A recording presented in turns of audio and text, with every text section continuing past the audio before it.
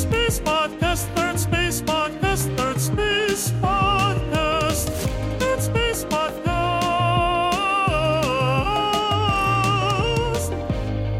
Hello and welcome to the Third Space Podcast, episode 59, Extrawordal Communication. I actually used the phrase in the episode this time. It's not as funny as before, but that's okay. At least I tied the title to the episode. In this episode, Daniel brings to the table some interesting topics on language. He's been reading Malcolm Gladwell's Outliers, which is a book, I gather, a piece of literature containing information about words, written in words, and so on. And so there's an idea that Gladwell presents about how people who speak in a different language, Chinese, for example, can remember a greater number of digits than we can when we speak English. And so Daniel and I discuss that idea and related ideas about language and memory. Of course, that leads us into talking about differences in language and culture and speculating on why and how some of these differences might have come to be. We talk about aliens and how aliens with certain morphology might have a different language. It's all speculation, of course, but I thought it was very interesting. We talk a lot about how language develops, some quirks of particular languages and how it might affect behavior, nonverbal communication, aka extrawordal communication. And then we talk at the very end a little bit about AI and AI translation and how that might affect all of the different things we talked about. I thought it was a very fun conversation. To me, it felt like we definitely got into third space, so I hope you will come along for the ride. Enjoy. Third Space Podcast, Third Space Podcast, Third Space Podcast, Third Space Podcast. Hello. All right. Jinx. You owe me a soda. You owe me a soda. Oh, great minds. Thinking in a similar fashion. Hey. Oh. Good times on the Third Space Podcast. You know, that's funny, like starting off with the same words. I've been thinking about words a lot, Bennett. You mean, have you been thinking about words or have you been thinking in words? Oh, that's an interesting way to put it. Like, I think we generally conceptualize thought, like we have thoughts and then we put them into words. Like we have this internal thing that needs to get out, and that's what words do, is they allow the inside abstraction to like be verbalized and articulated with words. The inwards, they allow your inwards to become outwards. Words. yeah, out. Would a baby on Baby Island think in words? I think eventually they would want to develop a language. I mean, I think you have two ways to communicate, physically and verbally. And so, is that fair to say? Is there another way? Telepathically. I'm just saying, okay, this is what I think, is that if we have nonverbal communication, so that can take the form of dance, let's say, body language, facial competition. Yeah. But like it's all physical, right? Like it's this way of communicating. But words, there's some precision with that. And I would actually, my hypothesis is that the more educated you are, the more able you are to articulate the precise inward feelings, the more comfortable you get and the less need you have for the physical expression. And I think you look at the uneducated, frustrated, like we'll just take a redneck stereotype who goes to the bars and gets in bar fights.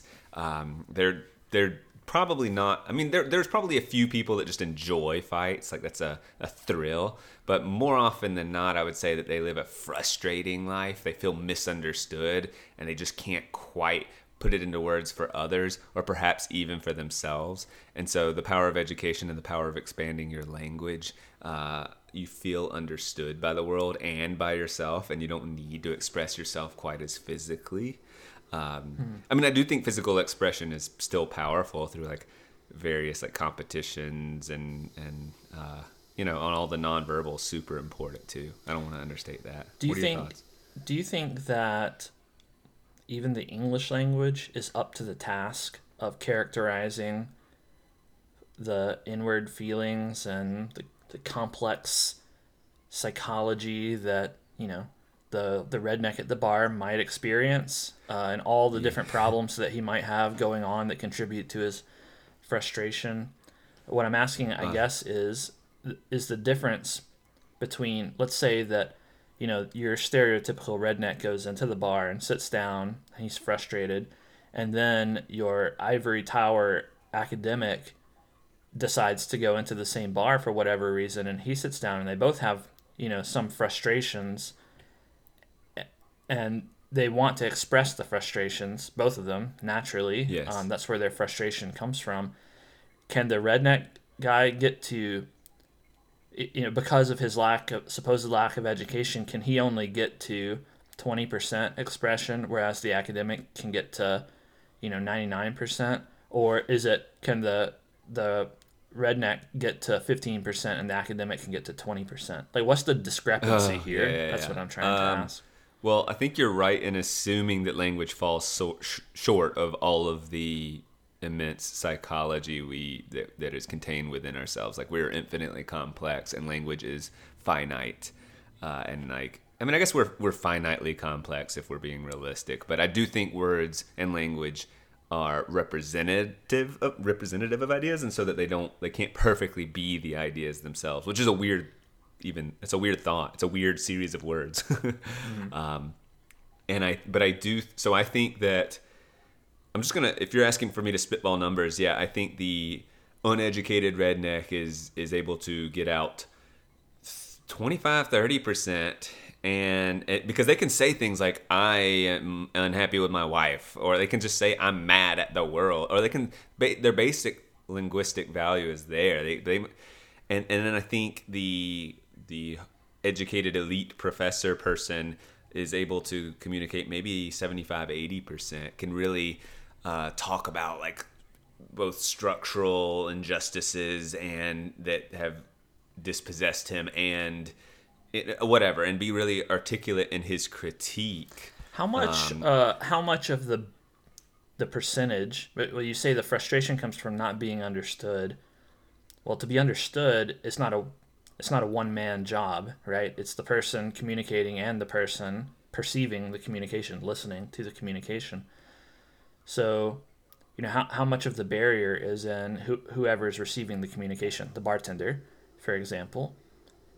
Would the bartender really be able to understand the communication coming from the redneck and from the academic to the same degree? So and this is an interesting secondary question. Even if you have the vocabulary, let's say, or the education, or the breadth of reading, to have seen words in their particular context, does that make you able to understand your own feelings and experiences enough to communicate them? Well, yeah, I think people hang around with not only like-minded people, but similarly articulate people for a reason. I think that I'm speculating wildly here that rednecks, it's such polarizing terms, but the rednecks sort of claim to understand one another, and perhaps do because they have a similar walk in life. So they just go, dang it, my wife, and the other one goes, yeah, women. And it's not a particularly articulate thing, but given the probably common experiences, they kind of nod in agreement. And maybe that's just enough. Even if it's a faux understanding, it's still a suggestion of, hey, brother, I'm on your side. And this is sort of where loyalty, a culture of honor, kind of gets folded in. Like, we get it. We're in the trenches together. We're the downtrodden. And so it doesn't even matter if they actually understand one another, but the suggestion that they are understood is enough. And I think that, so there's that. And then I think the culturally elite, the educated, pompous people, they have they have a shared collective body of ideas, phrases, sophisticated jargon in the world, and that they probably have both experienced. So when they say something like, "Oh, are you familiar with the superior wharf hypothesis?" Yes, it's like, and they these ideas have already been articulated, so they don't have to. So they can play with these abstract ideas and go further in at least intellectual understanding. I'm not saying that I would also say that they're not any more or less lonely. My guess is the culturally elite don't feel any more connected and theoretically could feel less connected, right? They go and they have these intellectual exchanges, and that might not feel as good as the other one just sort of, nodding at you from across the bar and going, "Yeah, I get it, man."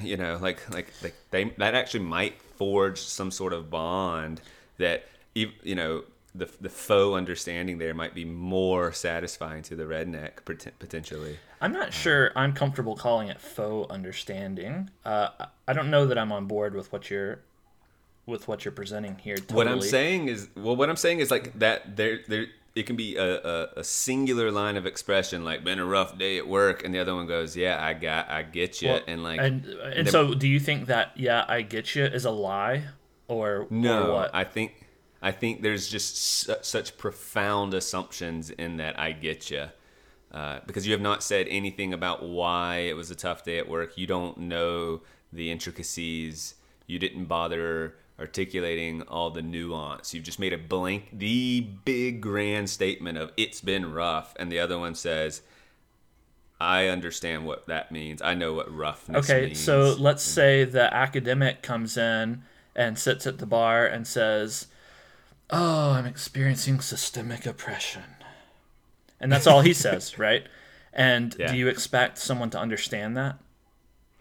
That's why they would surround themselves with someone else who goes, "Yeah, or said, "I'm tired of this bureaucratic red tape in the office." And then someone else who has had a similar path, who understands bureaucratic red tape, and says, "Yeah, at my job," and they actually, so the intellectuals are more likely to get granular and start exploring quickly and sharing ideas, talk a lot more, frankly, use their words more often and more descriptive and more accurately. And then you got the rednecks who are just sort of, I mean, of course this is all a wild, but still, you got the rednecks who just kind of go, "Man." And then, almost this king of the hill, like, "Yep," they're standing around and they're just going, "Mm-hmm," and and there's just this shared camaraderie because there didn't. See, I think it's more than shared camaraderie. I think in all of these little cultural niches that you're presenting, there's much more to communication and understanding than simply the words being vocalized. But I think that shared cultural space, that all of the rednecks have experienced issues with their women, and the tractors and whatever else. They've all had problems in this way, and so sweet tea without enough sugar in it. You don't actually have to articulate exactly what's going on in order to be understood. That understanding can actually be achieved because of the common background. And I think the same can be said for the academics. You don't have to actually articulate the whys and the hows and essentially verbalize an academic paper in order to be understood. You can just say, "being systemically oppressed today," and all the academics know what you're talking about, and they fill in the blanks, and you're all on the same page.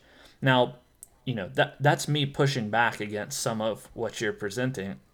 I think, and you know that I'm a big fan of words. I enjoy words. I use them sometimes. I have frequently. I have adventures in etymology, so I have an appreciation for the language. If I had to try to articulate what the value of a detailed and specific language would be, it's to communicate across those barriers, right?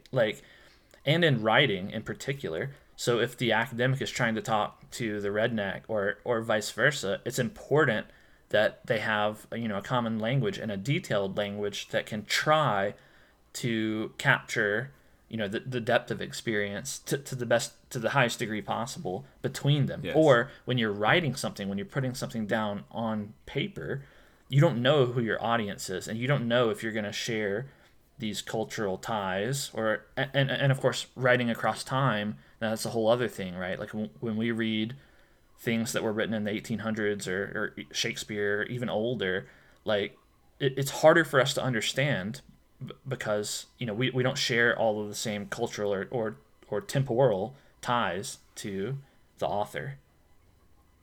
So I definitely see the value. I see the value. I'm not trying to say that no, language isn't important, because people can go in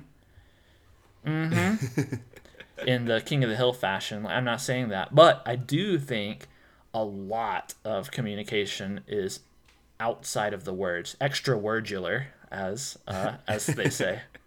Extrawordular. Well, yeah, nonverbal communication is people say like only 30% of communication are the words themselves or something like that. I'm pulling that out, but it was some way smaller percentage. You would think it'd be 95 or something like that, but it's actually significantly lower than 50, and right. That's surprising. But also then things like culture, the same words can land differently to different people. And I really liked your framing of how words are an attempt to go cross-cultural. Obviously we have different languages, but you can quote translate them. Yeah. And then where does that get messy, and does that mess things up? And I've been thinking a lot about, like, if you've ever talked to someone who speaks English as a second language, even though their vocabulary may be somewhat broad and they use words that you wouldn't expect an elementary schooler to use, you would expect a higher educated person to use those words. There are other little ways that they combine words and parts of speech that clue you in very quickly that they're not a native English speaker. And it's kind of fascinating. Those differences are kind of fascinating to me anyway. And then the question is learning, what are those differences? Because it's clearly not, language doesn't just map as a perfect translation. There's different cultural expressions, idiomatic expressions. There's different what I'm curious about is how it also affects memory. And this is a perfect segue, actually. I just finished reading Outliers, Malcolm Gladwell's Outliers, and I have a section of the book I want to read to you. And ultimately, it's a page or two, but it's about how our memory is impacted through language. Because we started off talking about how we have these thoughts inside of us, right? That's how I start off. We have these thoughts inside us and we put it into words. But then the question is, how do the words actually shape our thought? Because it's a two-way street. It's not just one way. And some people say. Isn't that the Sapir-Whorf hypothesis? That is it's the question of to what extent do the words shape thought. My understanding is the Sapir-Whorf hypothesis is widely regarded as essentially bunk now. It's not widely accepted anymore in cognitive science. There are a few tales about Eskimos have 50 different words for snow, and that's not entirely accurate. So they were stories people developed. But the idea that words shape thought that's pretty unequivocally, that's not really debated. Words do shape thought, but to what extent is the question. Well, this is a good example. I will give you, I have two good examples, but they will impact the way you catalog, if something happens to you, and you want to retain it and put it into memory, and you do that through the use of language, well, the way your culture's language is constructed might impact the memory. So when you go back and retrieve it might be a little bit different. I have two great examples from two different sources, but this one's from Outliers. I'll read it to you now. Okay. All right. I hope I can take understand. a look at. I think you will. I practice reading it, but I'm also scared to read out loud over the podcast. I've never done this before, so let's see how my practicing did. All right. Take a look at the following list of numbers: 4, 8, 5, 3, 9, 7, 6. Read them out loud. Now look away and spend 20 seconds memorizing that sequence before saying them out loud again. If you speak English, you have about a 50% chance of remembering that sequence perfectly. If you're Chinese, though, you're almost certain to get it right every time. Why is that? Because as human beings, we store digits in a memory loop that runs for about 2 seconds. We most easily memorize whatever we can say or read within that 2-second span. And Chinese speakers get that list of numbers 4, 8, 5, 3, 9, 7, 6 right almost every time because, unlike English, their language allows them to fit all those 7 numbers into 2 seconds. Chinese number words are remarkably brief. Most of them can be uttered in less than 1/4 of a second. For instance, 4 is C and 7 Qi or QI. Their English equivalents 4, 7 are longer. Pronouncing them takes about 1/3 of a second. The memory gap between English and Chinese apparently is entirely due to this difference in length. In languages as diverse as Welsh, Arabic, Chinese, English, and Hebrew, there is a reproducible correlation between the time required to pronounce numbers in a given language and the memory span of its speakers. In this domain, the prize for efficacy goes to the Cantonese dialect of Chinese, whose brevity grants residents of Hong Kong a rocketing memory span of about 10 digits. It turns out that there is also a big difference in how number naming systems in Western and Asian languages are constructed. In English, we say 14, 16, 17, 18, and 19, and so one might expect that we would also say 1-teen, 2-teen, 3-teen, and 5-teen, but we don't. We use a different form, 11, 12, 13, and 15. Similarly, we have 40 and 60, which sound like the words they are related to, 4 and 6. But we also say 50 and 30 and 20, which sort of sound like 5 and 3 and 2, but not really. And for that matter, for numbers above 20, we put the decade first and the unit number second, 21, 22, whereas for the teens, we do it for the other way around, 14, 17, 18. The number system in English is highly irregular. Not so in China, Japan, and Korea. They have a logical counting system. 11 is 10-1, 12 is 10-2, 24 is 2 10s 4, and so on. That difference means that Asian children learn to count much faster than American children. 4-year-old Chinese children can count on average to 40. American children at that age can only count to 15, and most don't reach 40 until they're 5. By the age of 5, in other words, American children are already a year behind their Asian counterparts in the most fundamental of math skills. Can I ask, can I interject a thought? Yeah. I wonder how much of that distinction is truly because of these verbal and categorizational, they're not even really categorizational differences, but just slight verbal differences, and how much is cultural. I mean, there's a lot of talk in recent years about the achievement differences between Asian students and American students in the college system, and there's a clear distinction, right? And not even just college, in high school as well. There's a clear difference in the average achievement of Asian students and all other students, essentially. Right. And can we attribute all of that to the fact that 20 is called 20 instead of 210? No. I don't think so anyway.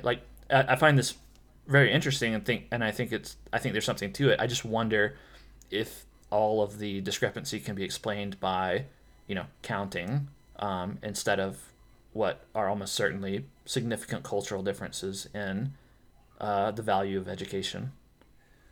And there certainly are. In fact, this chapter talks about the value of education and the time spent. That's another component within this very chapter, actually, is the amount of time and exposure. So we sort of grew up with American values of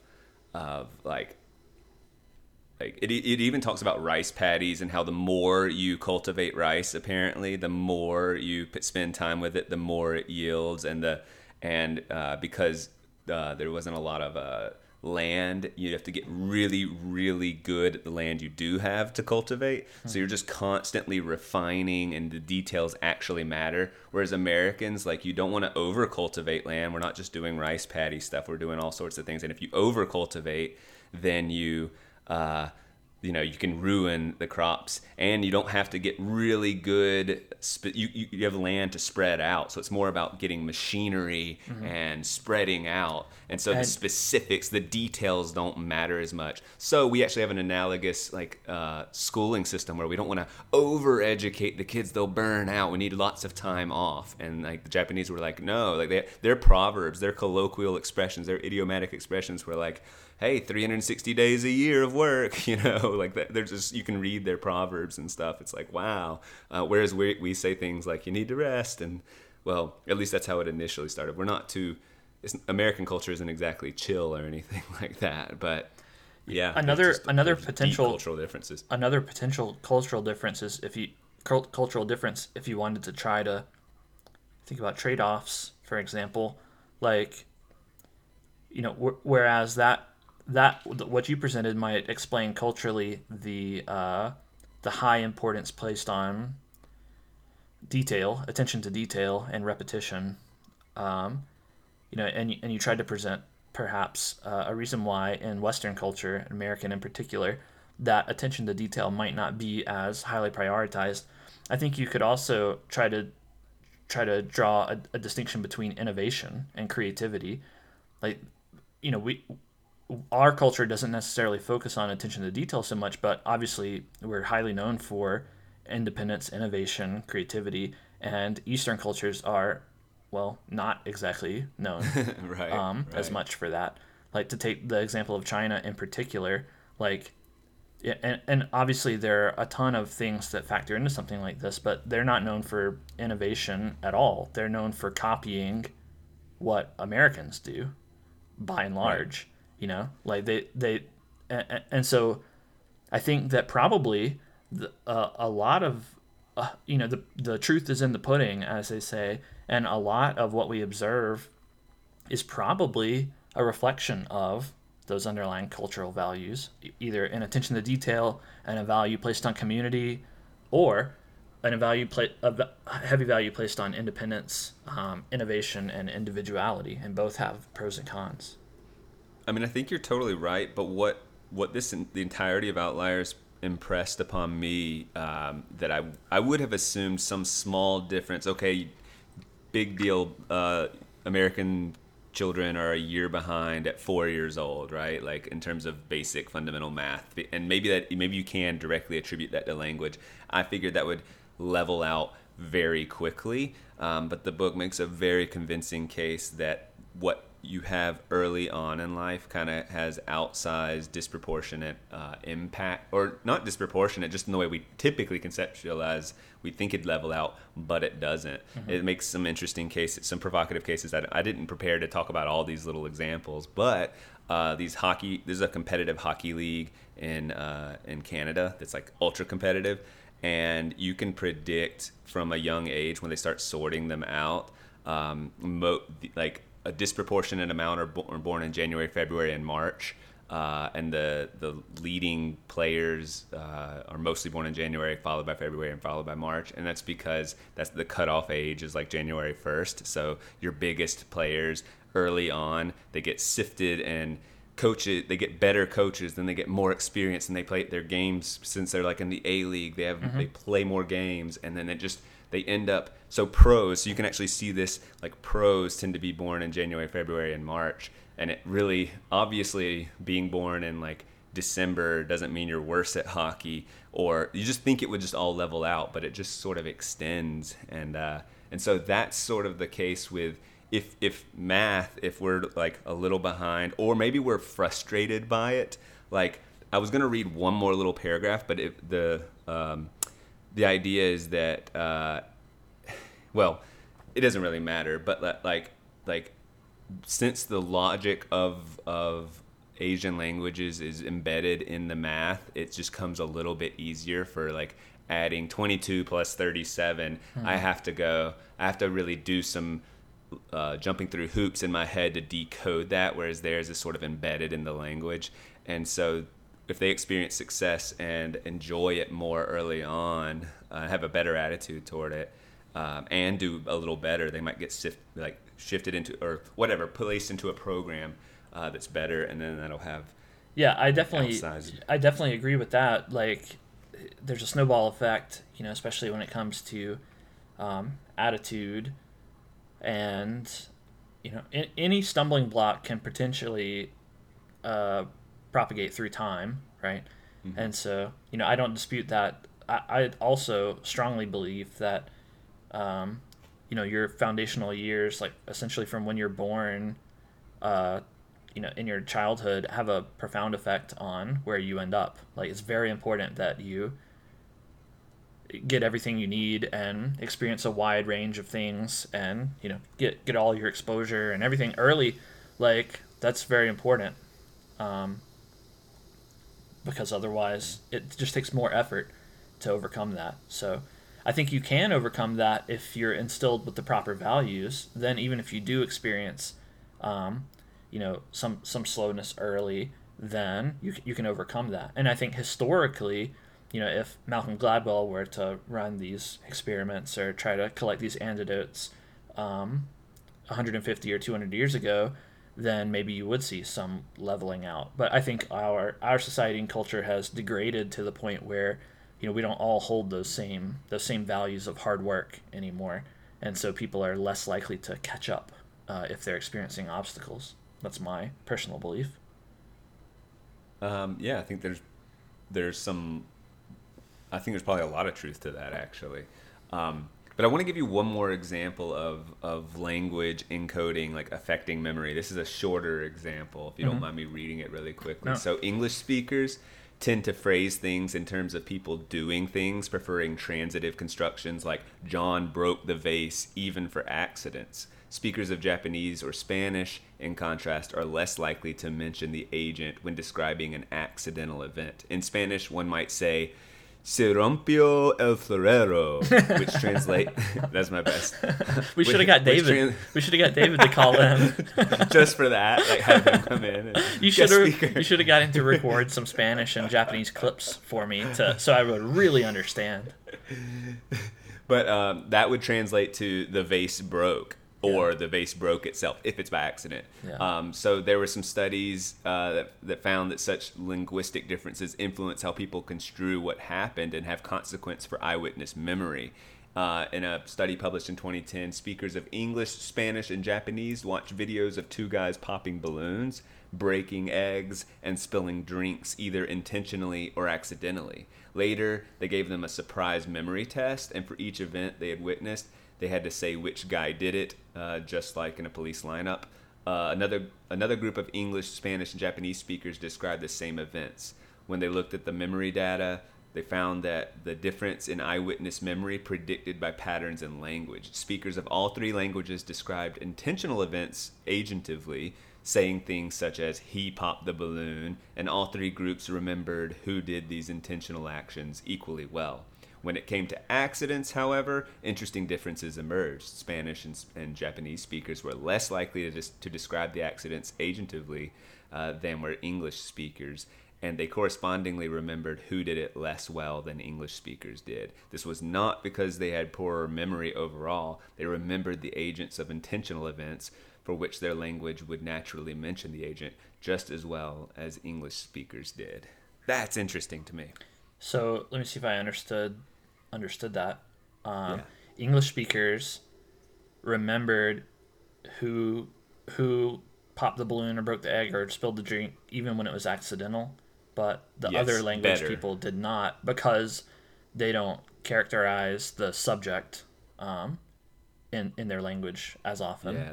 The term was agentively, which I had not come across, and I actually looked it up.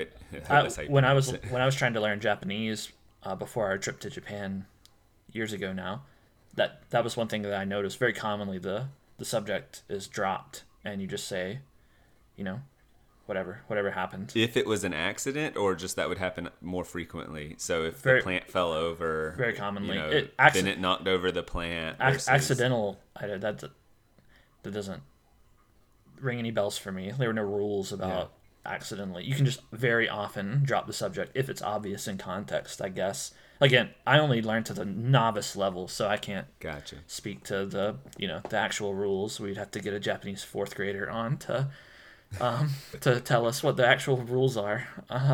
But yeah, But you can often drop great the example, subject. though.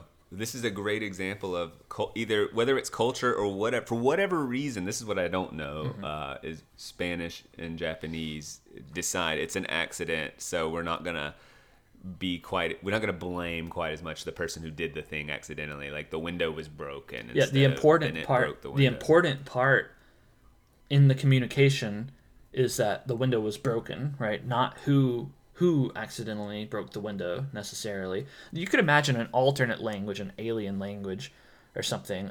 Maybe these aliens have 8 ears and they're arranged in a circle all the way around their face, right? They're sound based. They do everything based on sound. And they communicate what happened with like words about how intense the sound was. So interesting. if someone accidentally tore a Kleenex, I don't know, then then their verb for it might be like something that reflects a soft Softly sound. tore, But if someone broke a window, then their word might convey that it was louder, and so you might expect these aliens to perhaps remember louder events more than quieter events, right? Because they have ears all around their face, so that makes sense, right? That's more important to them. Yeah. That's and that means because they would have the language. Let's say their memory for the purpose of this discussion are the same as ours. They're not super intelligent or anything.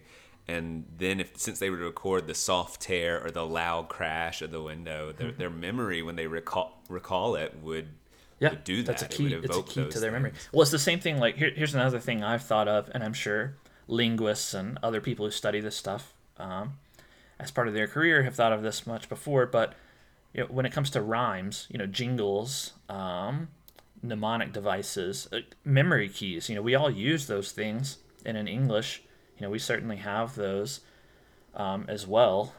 But in other languages, like Japanese, for example, they have a more phonetically flat language. Basically, more things rhyme. Same with Spanish, because it's a gendered language. More things rhyme. They end in O or A, and therefore more things rhyme. So does that make jingles less special, right? Because more words can rhyme. It's harder to have a jingle stick in your memory, or a rhyme or a mnemonic device stick in your memory. Or is the language more musical and you remember things better, generally speaking? Could be. Like that's the other side of that coin. The other side. Here's something in Japanese that I was thinking. There are a prescribed number of phonemes, and again, this has been years since I learned the language, so I'm not going to be able to give a very high level of detail here. But there are like 6 or 7 different first letters that could potentially be the start of a word in Japanese, if we're talking phonetically. Whereas in English, we have combinations of letters that make different phonemes: th, ch, sh.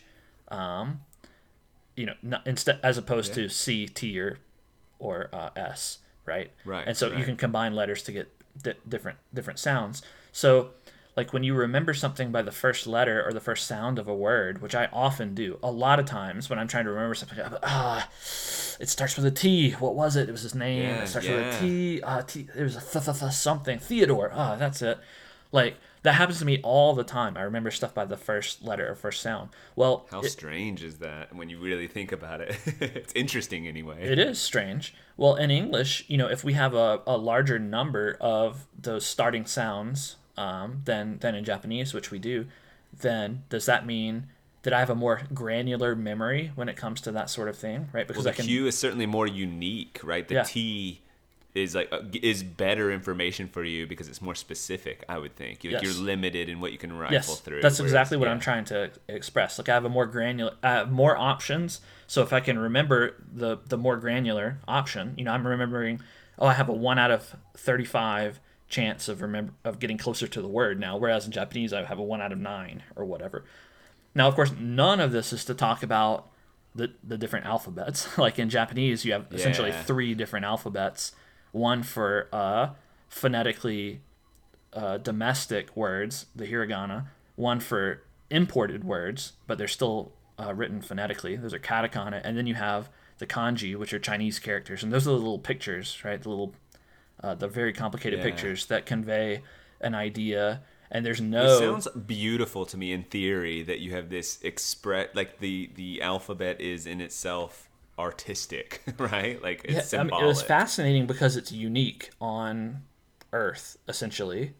Maybe there are some arcane examples, but it's the only still used pictographic language is Chinese. That's a thrilling idea, kanji. anyway. Yeah, pictographic. That's the word. Right. Yeah. Well, this ties in a little bit, at least tangentially, to the project that I did. Must have been a couple of years ago now, in a cognitive science class where we kind of took that idea and ran with it, the idea of a pictographic language, because I had the thought, well, emoji have really come onto the scene, a lot, and we're expanding the emoji library. There are hundreds, if not thousands, in your iPhone now. Are we turning into a pictographic society where we're using emoji to communicate? And we did an experiment to see if people could understand sentences of varying densities of emoji. It was fun. I like that idea anyway, because I think you're 100% right that we are introducing more pictographs, if you will. Yeah. And that is becoming more and more the way we converse. And then how important is it to have nuance in those? And then and are the old people being I never got on board. I don't think you did either, right? In fact, we kind of smugly look down upon it and go, ugh, I mean, whatever. And so are we getting left out of some linguistic nuance to text? I mean, have you heard? Undoubtedly. Yeah, undoubtedly we are. There are, maybe we can understand singular emoji, when they're used. Yes. Even though I can't often. I don't know what that upside down smiley face means. When people use that, I just ignore it. I'm I don't know what you're trying to convey with that. Or even, have you heard punctuation, putting a period at the end of sentences comes across as aggressive and sarcastic? Yeah, I've heard that before. You're discontent. You can read articles on it. I actually printed one out for my students, and it's just, we discussed how this is interesting to me because, grammar, punctuating correctly now can mean something different in a different medium and express something unintended. So now we have miscommunication going on, and it's bad. Right. I'm also interested. Well, go ahead. I was just going to add on one thing. Maybe you and I can understand singular emoji, but they're compound. Eggplant equals penis. We understand eggplant equals penis, but what about eggplant plus little raindrops? Okay. Yeah, maybe you and I can put that together. Yeah, and a peach. Yeah. Right, maybe we can put that together. But there are others. There are lots of compound emoji words. Now, sentences, phrases. Right, I certainly don't know them. When I just see them, it's just noise to me. Or if it's oh, congratulations, and people put a bunch of, the hats and the, I get it if you... But I'm assuming they're just sort of spamming. Yeah, I don't even put read the cake them. with the candles and no, I don't either. It's just noise to me, and it's me too. Should I be more intellectually curious if there is some consistency? It's an evolving thing. It's actually a neat thing to pay attention to, but I want it to be sent. Right now, I think we're it's nonsense currently, and then it might have more rules in the future. Here's a thought. So if we send ourselves back into the ancient times when, whoever Confucius or Sun Tzu or whoever was creating the Chinese language, Mao Zedong, whoever created Chinese. Yeah, that's it. When he was creating these little pictographs, you have to imagine that these things emerged slowly and broadly and it only caught on when a wide number of people kind of collectively used them enough to where people could recognize them, right? In order for it to become a reliable form of communication, a lot of people had to understand it. And you didn't have one gatekeeper, even though I started my joke as if there were gatekeepers. You didn't have one singular gatekeeper for the addition of a new kanji into the language. But with emoji nowadays, you kind of do have gatekeepers, right? You have Apple, who decides whether or not to include it in iOS, and you have Google, who decides whether or not to include it in Android, or you have Microsoft or the idea Linux of corporations or whatever. Sort of having an undue influence on evolving language and expression is clearly they do. I mean, Well, so like yeah. what made me think of this is because like I use Microsoft Teams for work all the time. That's what all our chats are, and they are continually updating it, of course, without our consent, and your computer restarts and it's really obnoxious. But anyway, they add new emoji all the time and remove old emoji all the time. Interesting. And Who's to say they could just remove your method of communication if that was your favorite thing to express a particular idea? yeah. Well, we some coworkers have laughed when these new emoji get added because you get things like bearded woman. That's one that was posted, and it looks like when I saw it and I didn't hover over it to see what the actual verbal explanation of it was. I thought it was Jesus. It looked like Jesus, and I was like, oh wow, they made a Jesus emoji. That's a little. I wouldn't have expected that from Microsoft. And then, of course, I hovered over it and saw a bearded woman and was like, oh, I see. This makes more sense now. There's a political motivation to the emoji they're allowing. Right. Know? Well, so that hilarious example aside, it's an interesting distinction from how I imagine kanji developed. Right. Although there may actually be some history that I think I've heard. It was a more democratic process, almost certainly. But you're right. At some point, though, someone said, I'm going to make the official one currently. I'm going to publish the book on this. And then it was also down to, instead of a whole corporation, which has, a bunch of people probably, it's like 3 people writing this book, or scroll or whatever. Right. Well, in Chinese, my Chinese history is not good, but Papyrus. Yeah, something with pirates. But they have like simplified Chinese and traditional Chinese, and then Cantonese and Mandarin, and there's different. I think at some point they did kind of have to go back and make an official simplified Chinese language or something. I don't know the details of that history, so maybe someone did at some point say, okay, here are the real ones, and then you have these other ones kind of out on the fringe. So maybe there is a gatekeeper there. This is a little bit of a different thought, but also how we, obviously different languages, we use different parts of our mouth, our tongue, and the tongue hits the different parts of the roof of our mouth and the mouth guttural, noises, like mouth noises, and so, and clearly the example that comes to mind is the L sound, la. Yeah. Do Asian cultures, can they hear us say la and they can't quite do it, or do they not hear it? And that's more interesting if they can't, if they're hearing, and if to them it sounds like they're saying ra back to us, and it sounds to them like they're saying what we're saying, and we're going no, not ra, la, and they go ra, and you're just like, wait, are you not? What's I think happening? they can hear it. I'm pretty sure they can hear it, but it's just that it's not a sound used in their language, and so they have no practice moving their mouth in that way. It takes practice to be able to pronounce it the correct way. And it's so effortless for us. Yeah, in the same way in Japanese, there's a character called tsu, T-S-U, tsu. And there's also a su, by the way, S-U. There's S-U and T-S-U, and they're different. And so it's like su versus tsu or something like that?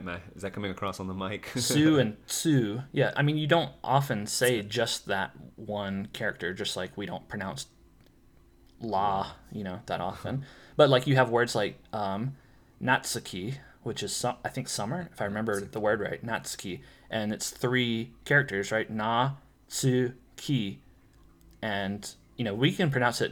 We see that word and we go natsuki, with a little bit of an accent added in, natsuki, but they don't say it like that in Japanese. They say natsuki, and it's got a different pronunciation. Even my pronunciation is bad, I'm sure, but we don't have that. We don't exactly have that same sort of sound. So that's how I imagine it is between la and ra, for example. They don't have la, although in Japanese in particular, since they have so many imported words from English, I imagine a lot of, there's a lot of people can say L words in Japanese, even if it's a little awkward. It's less interesting, if they really can hear it. But what if to what extent if our muscles aren't trained, whether it's our tongue muscles or our ear muscles, what if it's just we're not intaking it correctly? I don't know. That would be fascinating. That could be too. Like there are probably obscure African tribal languages, that use like glottal stops and like guttural gluglugs and whatever other kinds of things there are. And if we heard a sentence or even a single word in that language, our takeaway, because we don't understand it, might just be, that's weird. I don't understand that. It sounded like fnagklog. Like that's what it sounds like in English. But in reality, if we said that back to them, they would laugh and they would say, no, it's whatever, with some other with some other special mouth noises in there that we didn't even register because we don't we don't recognize them as things. In the same way, the aliens with the ears around their face, if they tried to translate something in their language into English, it might be really difficult because we have no concept of the volume of what they're trying to refer to, the tissue ripping or the window breaking. They might have to add in additional English words that convey the intensity of what they're trying to communicate. So I really hope those aliens exist because I kind of like the idea. I like the idea of ears all around. And that really got me thinking about how cultural values are, or alien values, I suppose, are baked into the language that we have because it's what we value, and that's how we record things. And well, so we obviously want to communicate what we value. Otherwise, we wouldn't communicate it if it's not valuable. And so, our values are inherently tied to what we communicate. You can take it in funny directions. If there was a very judgy, culture that valued looks, that was a primary value. And right. So, there's a different... one culture says the lamp was broken, the other says ugly Bennett broke the lamp.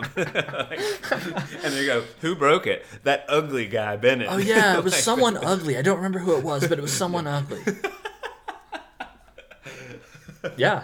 I mean, that's plausible. Again, to go back to Japanese, they're they're a culture that honors elders and has different rules about politeness and so on. And so there are a lot of different honorifics in the language to refer to, a respected elder, a respected grandfather, a respected father, a respected stranger. There are a lot of different ways to refer to people, parents, teachers, and so on. Whereas we don't have as many distinctions because we don't consider that hierarchy as rigidly. Yes, and that's another part of Outliers is there are plane crashes, and like Korea had a lot of plane crashes for a while, and part of that was because the co-pilot would not challenge, it was a very interesting chapter of how you spoke to different people, and the only way you could challenge is you could make a mild suggestion. Right. And that might not be picked up on depending. It's just a lot more polite. So then even listening, I read transcripts of the Korean exchange among the pilot and the co-pilot, and it would not read like I guess someone tuned in and paying attention and knows Korean culture would say, wow, this underling is really doing their best within the confines of the culture to suggest they need to do something, but just can't quite bring himself, and the plane freaking crashed. It's tragic knowing he's just like, we should really, there is ice on the wings, like someone, we should maybe perhaps consider checking that out. Whereas I think we have we have less strict hierarchies, and we're encouraged.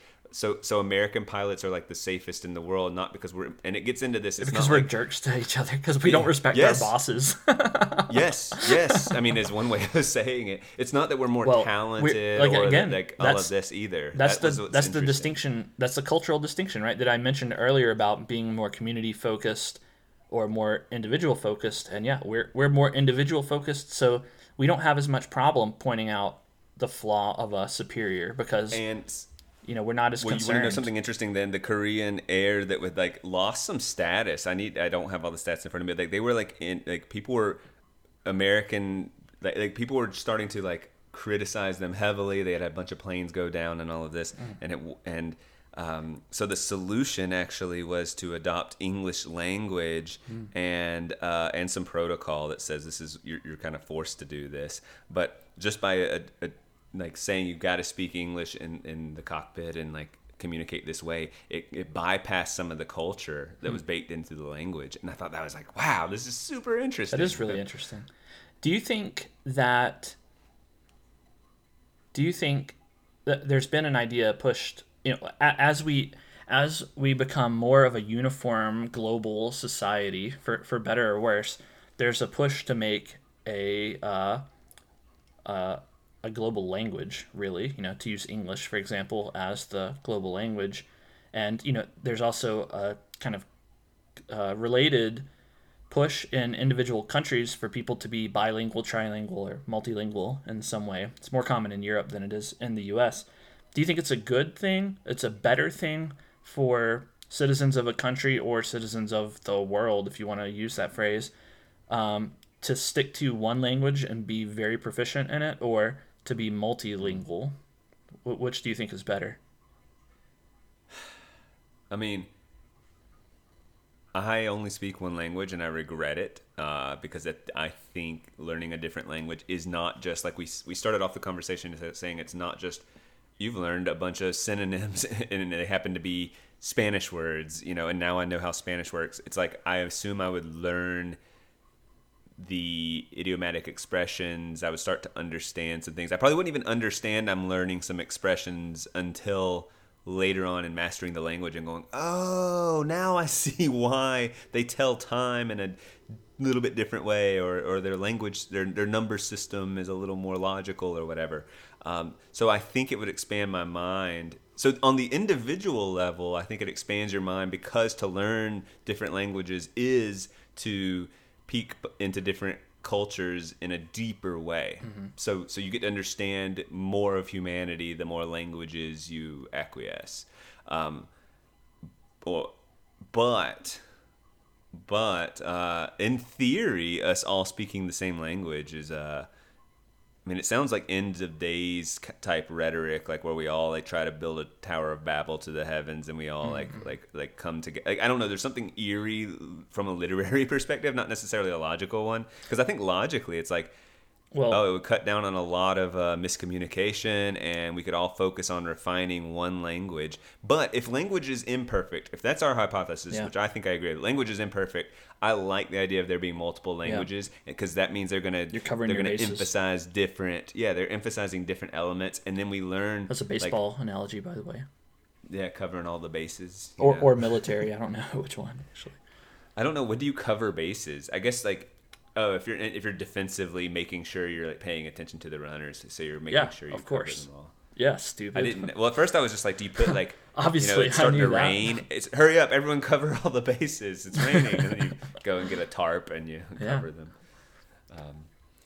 But I just think that is. I think it would be foolhardy to try and say everyone speak English or everyone speak.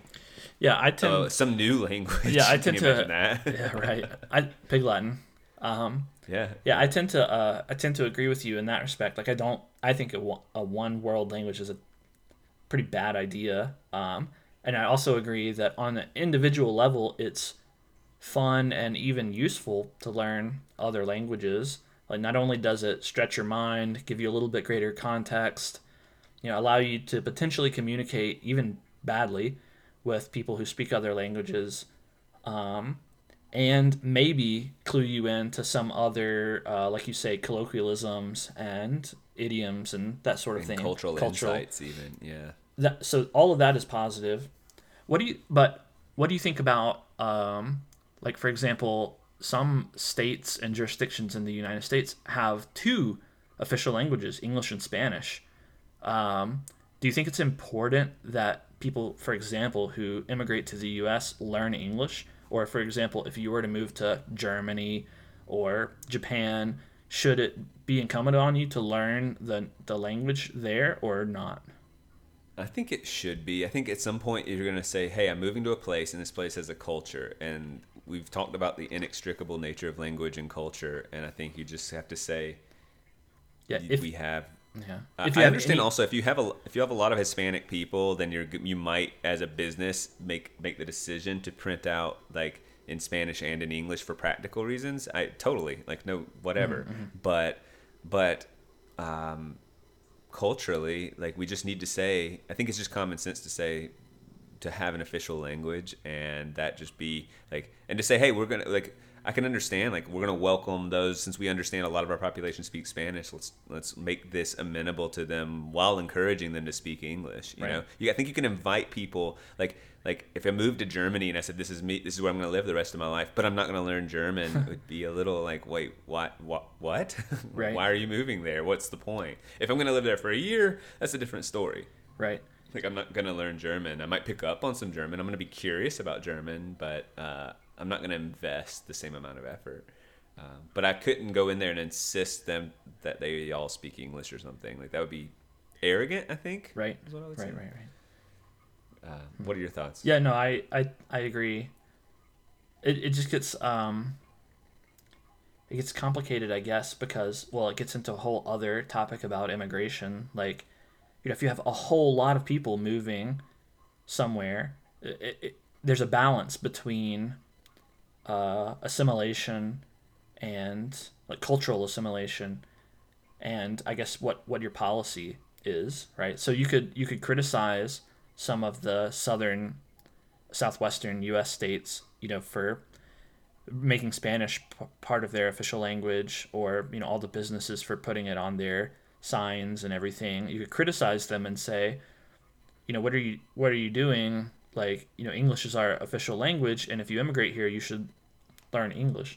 Although that's not necessarily practical, because, you know, a significant portion of their customers might not speak English. They haven't yet assimilated, and so, you know, it doesn't make business sense for them to restrict their signage into only being English. And then you have to ask the question from the higher up, more abstract level. Okay, well, if people aren't assimilating, does that mean we have too much immigration? Are too many people, like, our assimilation rate is too low, right?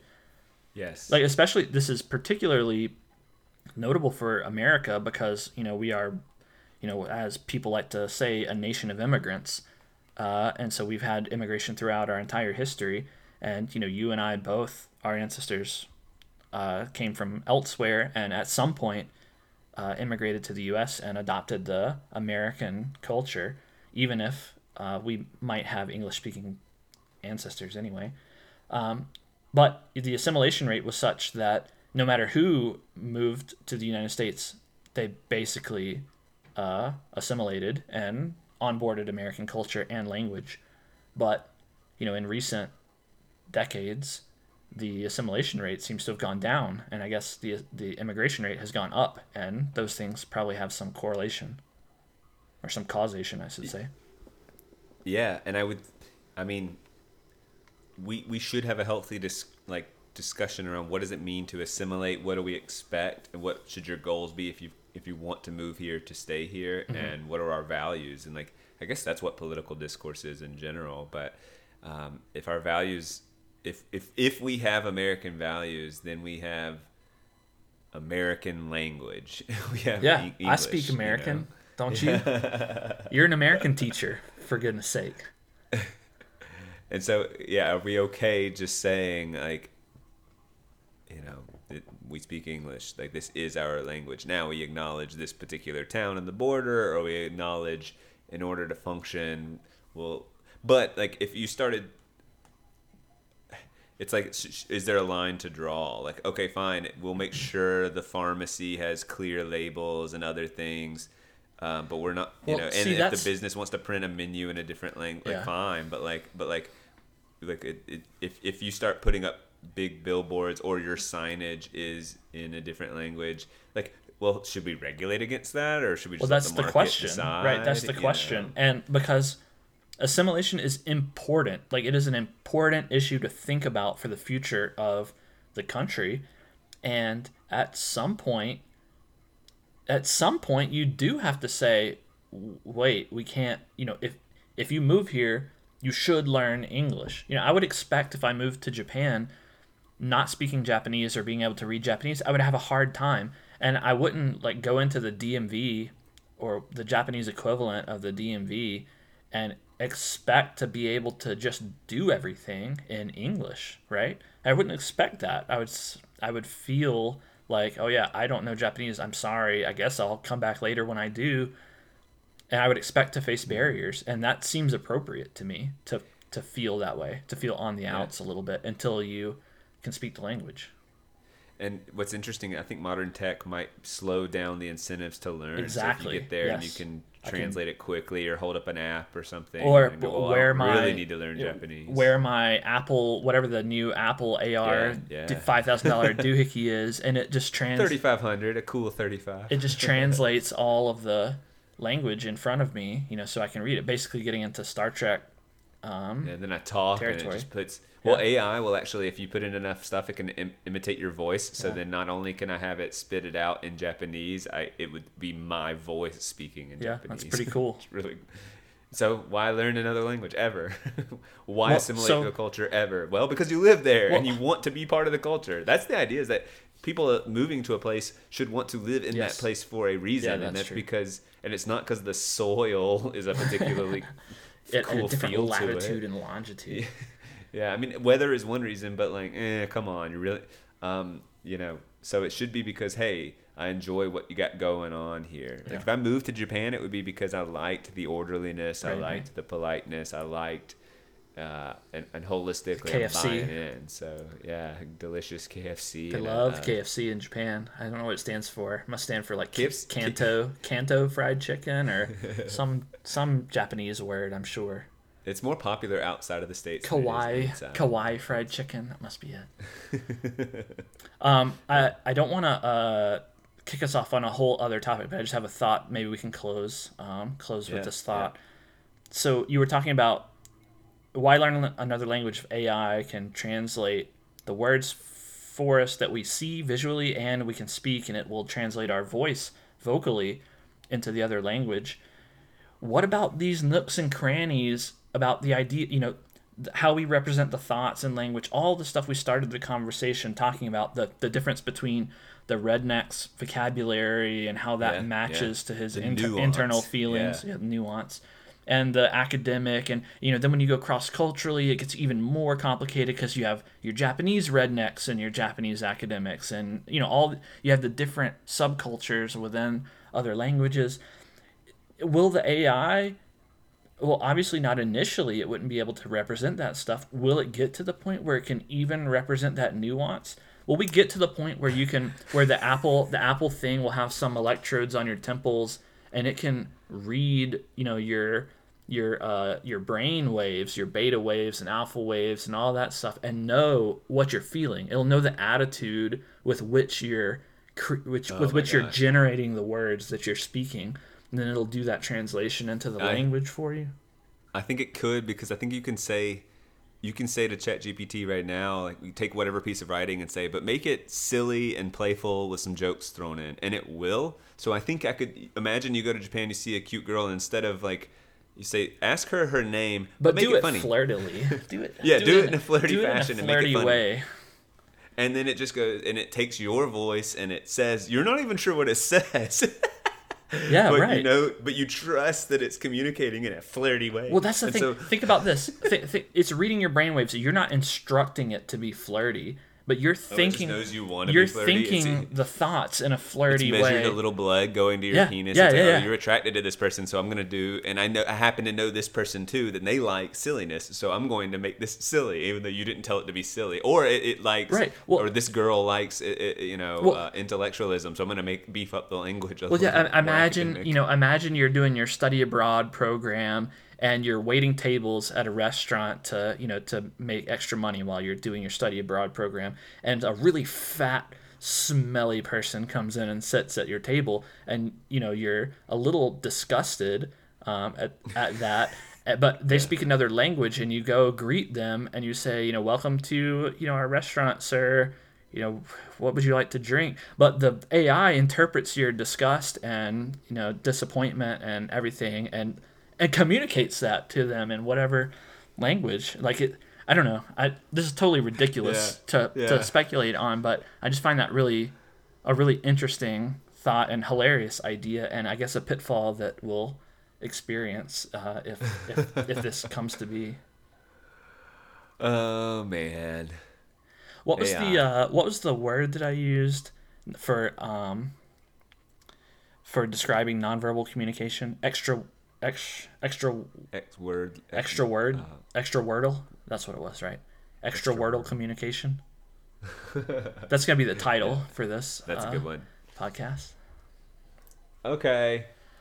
Goodbye. We're done. Sayonara. Bye. Over.